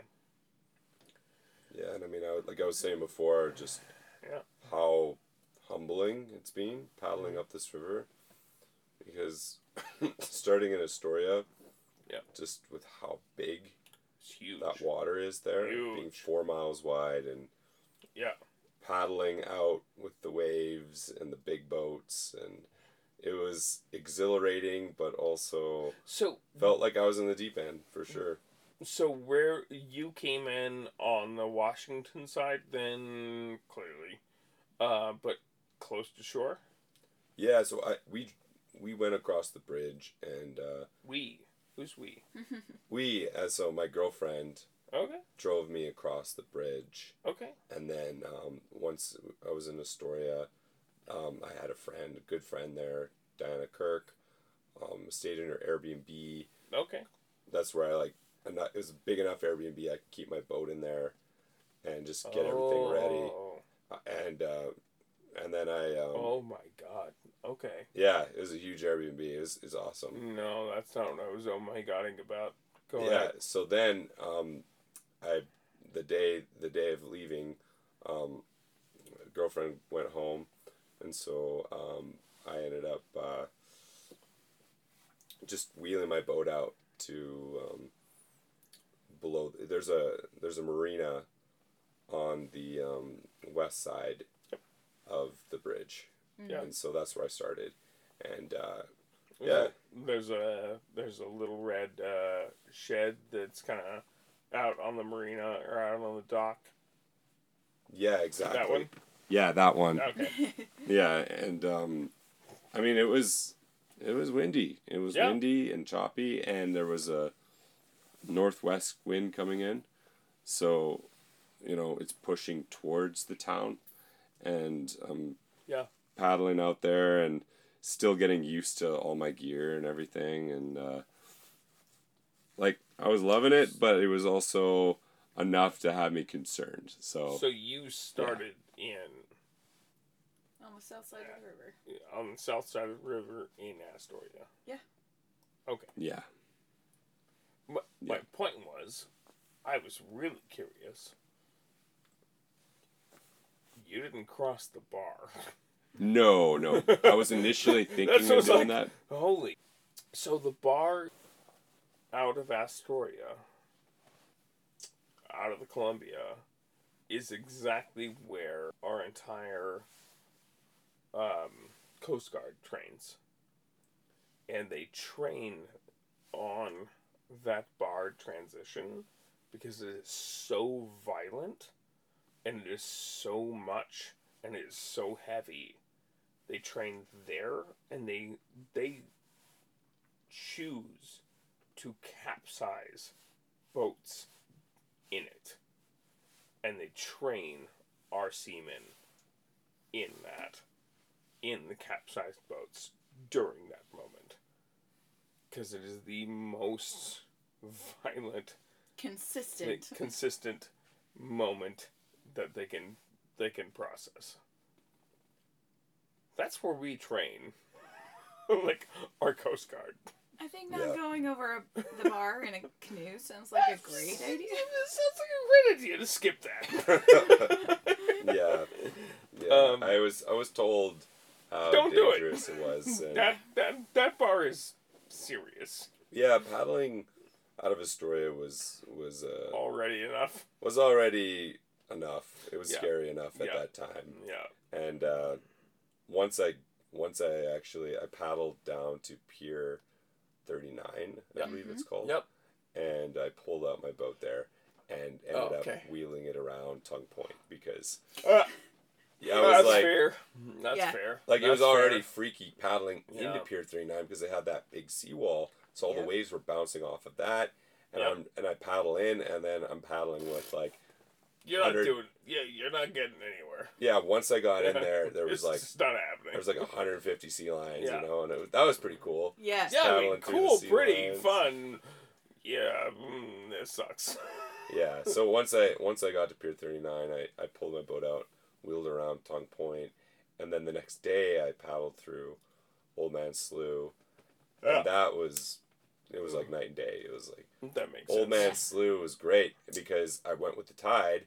And with there you go. 9-foot tidal difference, actually managed to get a tailwind as well. And that's what I'm saying, is like most people don't understand, like the Columbia is so damn big, it's tidal the entire way up until the first dam. Like nobody gets that as an idea unless you're... Yeah, I mean, to be fair, like, on the river. It was great until just past Kathlamet, and then... with the amount of flooding that we're getting right now, it's bad. It's bad. Like even with the tide, it's still going downstream. And that's why I called. That's why it's better, but it's not. That's why I called Johnny. Like it's going upstream anymore. That's why I called my boy Johnny. I was like, "Hey, what the hell, man?" Yeah. You know, like he was like, don't like wait 4 or 5 days. Yeah, and I mean, like to give literally the audience the guy that controls every single dam from here all the way to Canada was like, you don't want to do this. Yeah. You don't want to be traveling on the river right now. You do not want to wait 4 or 5 days. So what you're doing right now, while I respect it, literally the guy that's in control of it says no. Yeah. I know, and I mean, I respect that. But I also feel like people underestimate the power of the canoe. Because the canoe, and I mean that in the sense that the canoe can just sort of dance over the water. Which I love. You're running on top of the water. Your draft is like a foot. Exactly. So you're big not boats, touching anything. the big boats, the way that like they're getting pushed 13 around. to 28 feet draft. They're getting all the push. They're getting all the whatever. That's the difference of the boat that we're disassembling currently. The one that she had a 3-foot draft, and so when a full 35-foot wood boat.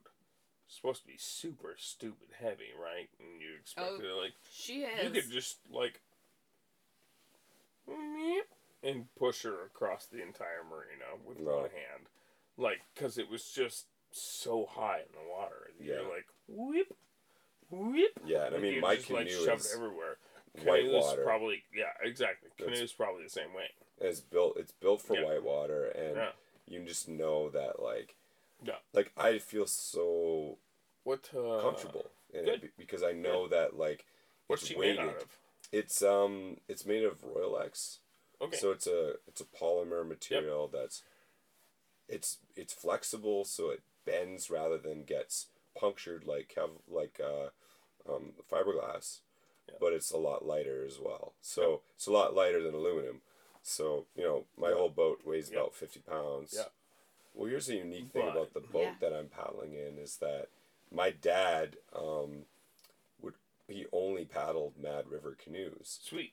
Which is like, and this specific design, Revelation, he had like a few variations of this boat that I grew up paddling. Yeah.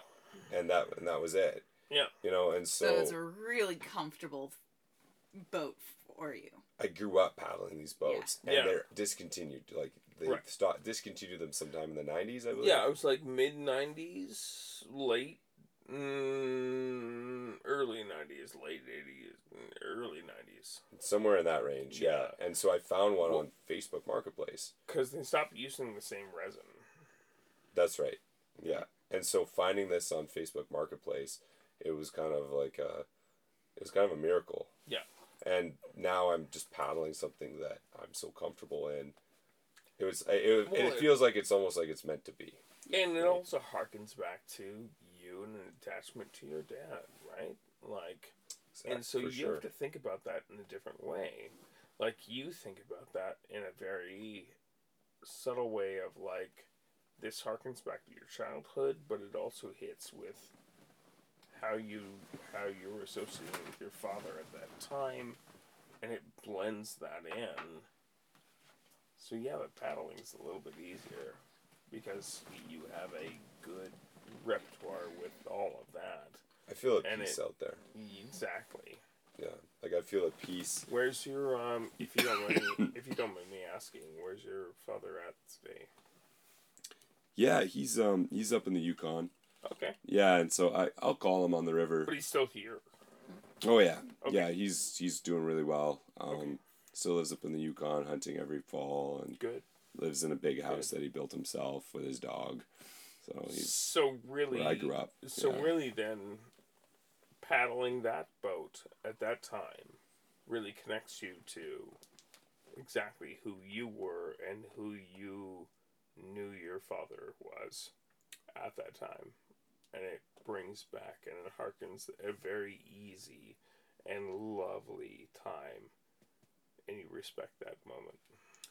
Yeah, and also I just growing up paddling that boat, those boats, it I just feel very comfortable in the water just from a practical sense. Exactly. And so you're right, I have that like emotional connection to it, but I also have this practical experience where when I'm out there with the waves and the tides and the winds, like the other day I'm crossing the river to get into Kalama, and the tide is going out, the wind is pushing against the tide, and you know exactly how to do it.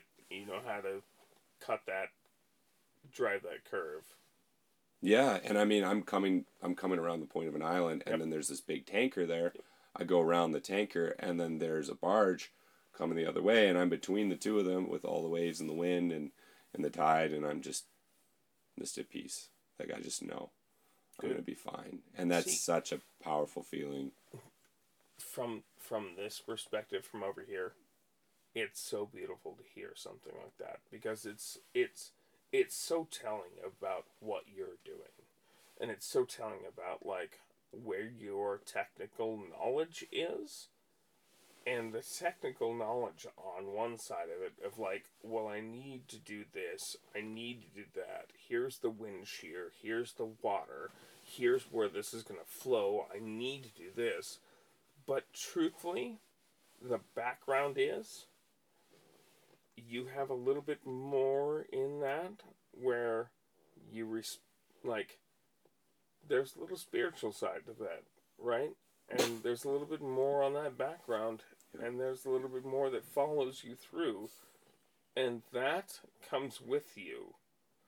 And that, on the technical side, great. But that spiritual side hits really hard, and that's what separates a lot of people, that they don't get it. You can be absolutely technical about what you're doing, but it takes all of it in connection to be good at what you're doing, and what you're doing is very good. And if you don't have both of them playing in tandem, you can't do what you're doing. Yeah, I think there is that element of just loving what I'm doing. Yeah. I love it, and I feel at peace out there, even when it's hard. Yeah. Even when it's hard work. Because the technical people will quit. Yeah. And so... The spiritual people that are doing it will do it, but they'll fight the entire time. You're right in the middle, and you're right where you need to be. And you'll do it because technically you know what you're doing. Spiritually, you know right where you're at, and you know where you need to be. Yeah, exactly. And I think there's an element where I'm not thinking about the technical. Yep. It's just second nature. It feels like I'm just doing what I've learned. Correct. Because I've done it my whole life. It's second nature. It's just what it is. Yeah, I mean, there's a certain amount of knowledge, no doubt, about on adapting. Both sides. Adapting to the Columbia River. Correct. Learning about the tides and the specifics of the river itself. Yeah. That's what I'm adapting to and learning. But then that is immersed into what I've done. But that's the challenge, right? That's what you're really hunting. That's what you're really looking for. You know how to do it all day long. You have the drive for it. You know how it's going to be done. You know what to look for. It's believing in yourself. Believing in your abilities. The challenge is, what's the river going to do to you? How do you learn it? How do you get over it? It's that respect, right? Like, you need to have that respect. Exactly. To just adapt and say, and also know when to not go on the river. Yes. Like tomorrow, I'm not going to go on the river because of record floods. Right. Yeah. So at least, as far as what we've learned. Did I forward you Johnny's information yet, or did I not? I'm not sure. It's okay. Yeah. I will. Okay. Though. Well, I was like, did I not? Did I not?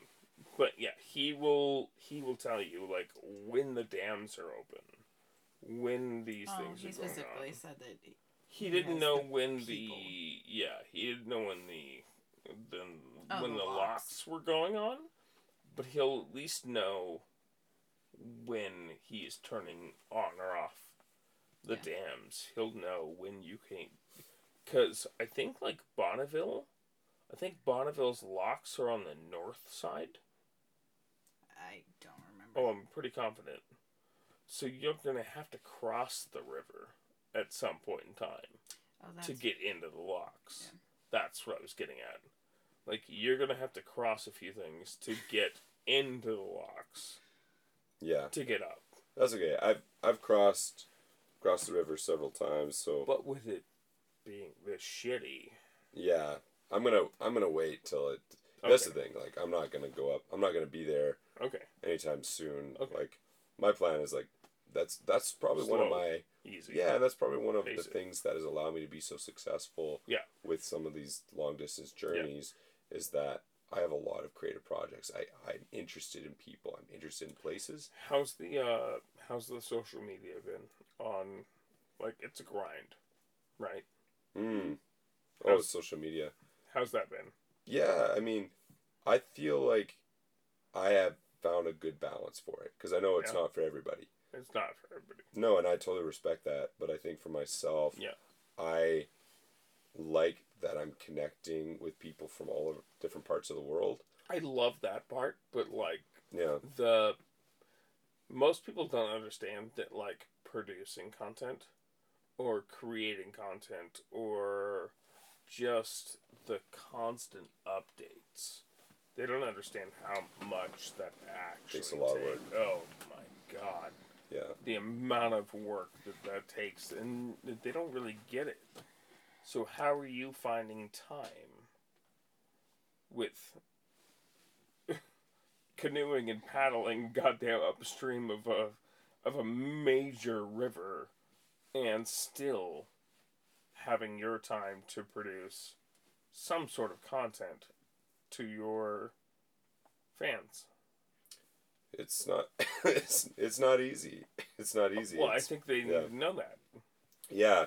I mean, it's been tough to find the time, but at the same time, I like to produce content that's meaningful. Right. I like to produce content that is going to reach people and connect with them, and people can listen back on this. It's not like content that is going to age in a day. Like people can listen to an interview and listen to the insights and perspectives and the dynamic of what we're talking about and be like, whoa, there's something really cool there. And that's what I go for, where people like can draw upon that in their own unique way. It takes a lot to produce that level of content and still do the thing that you're doing. And what you're doing, like we talked about it a couple of times tonight, where you're like, I'm going to take 2 or 3 days to get up to Columbia, because it's the right thing that you need to do for health and safety reasons. Yeah. Well, I'm also like playing shows too, like legit gigs. You're doing everything else in between. And so like my main things is like, okay, so I've got this podcast. Yep. I've got my music, and then on top of that, then I'm posting updates and videos. Exactly. And so, and journaling, every night. I try to journal every day. And so I have 2 different journals that I do.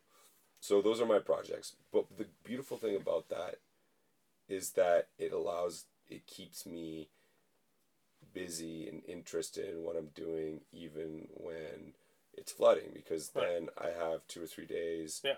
And to fill out something else. Yeah, to work on these other things. And But then on top of that all, like the most important thing to me is just connecting with people and having this amazing experience. So.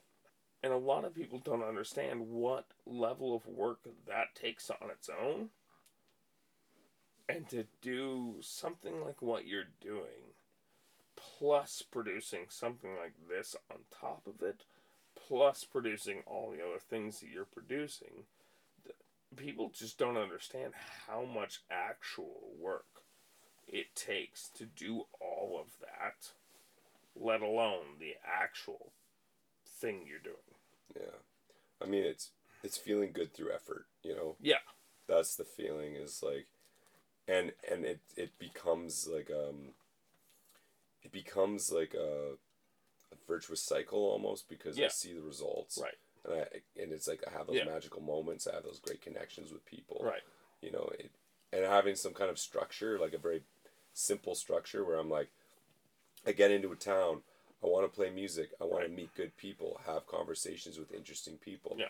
And like those are things I'd want to do, even if I wasn't doing a podcast or anything. Correct. But having that structure helps in motivating me to really to go after it. We pick weird lives. Yeah, right? Clearly. Yeah. Like I've picked a strange life, you've picked a strange life. That's why we're here today, right? Yeah. I'm just saying that, like,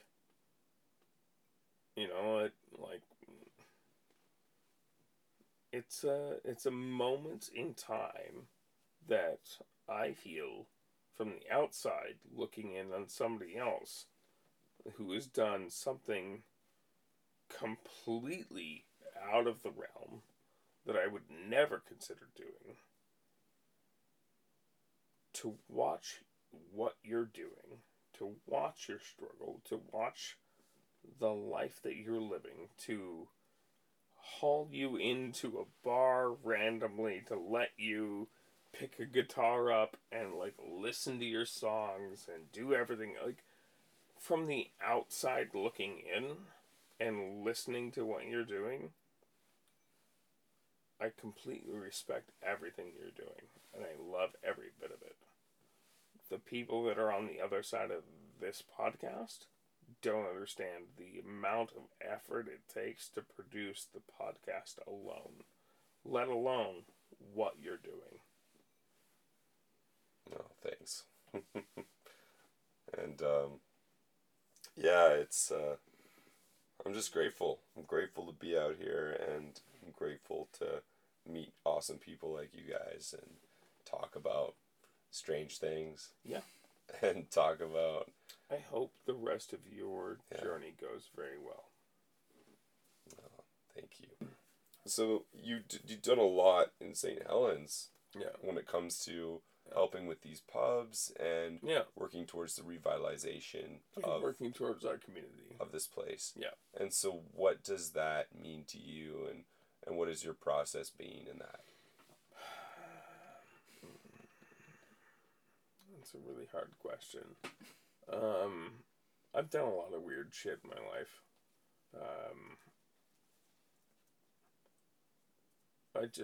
I saw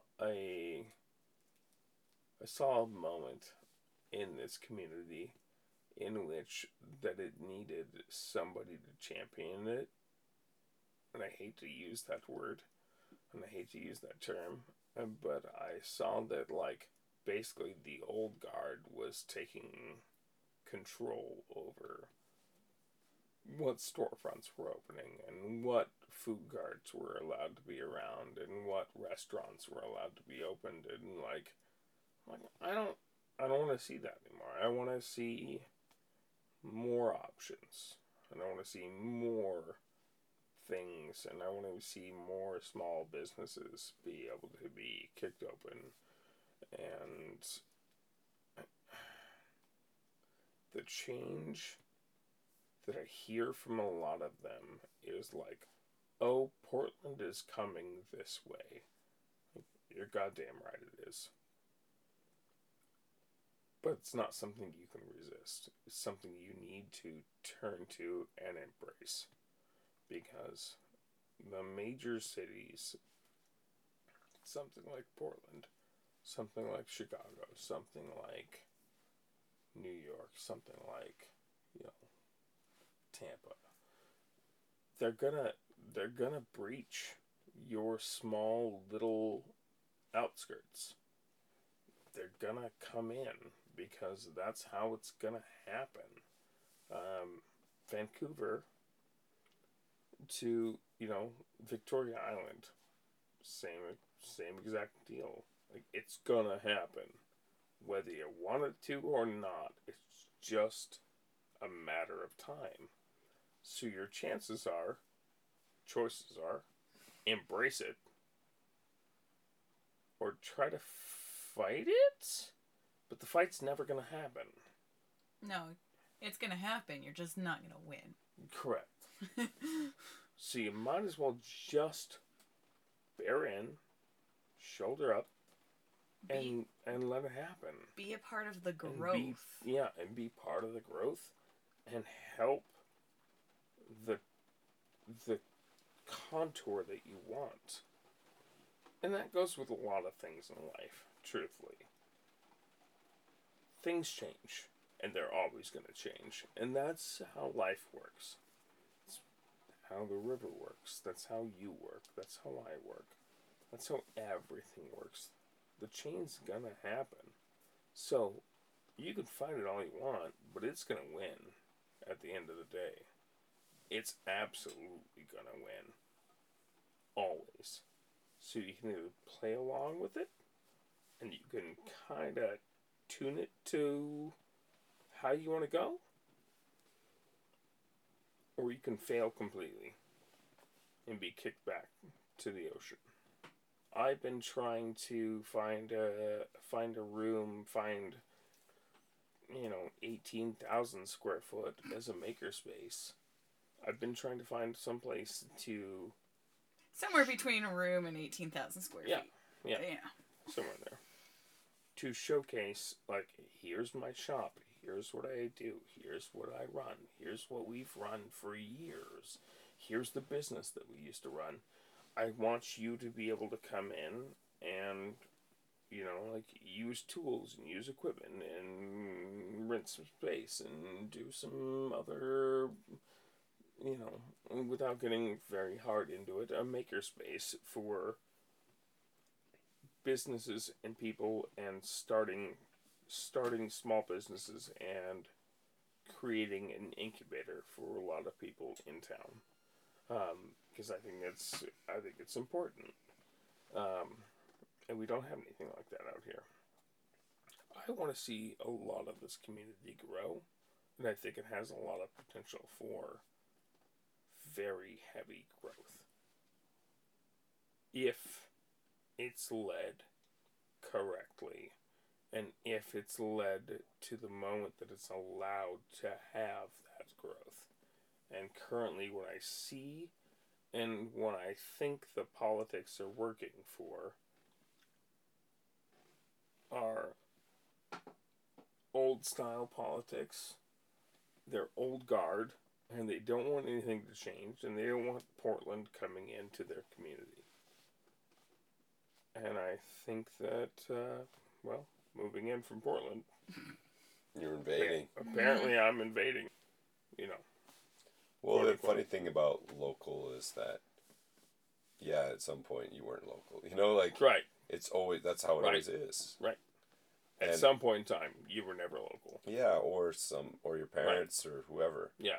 And I think it's important to, like you were saying, when it comes to change, do you want to stay in an economically depressed place for an indefinite period of time, or are you ready to take that leap to create some place that people actually want to live? Exactly. And it's not about necessarily just economics, right? It's about work and play. And I can tell you have to have all of those elements. And I can tell you, as a bartender, as the things that I have that I helped with, as the other bartenders in town that I've helped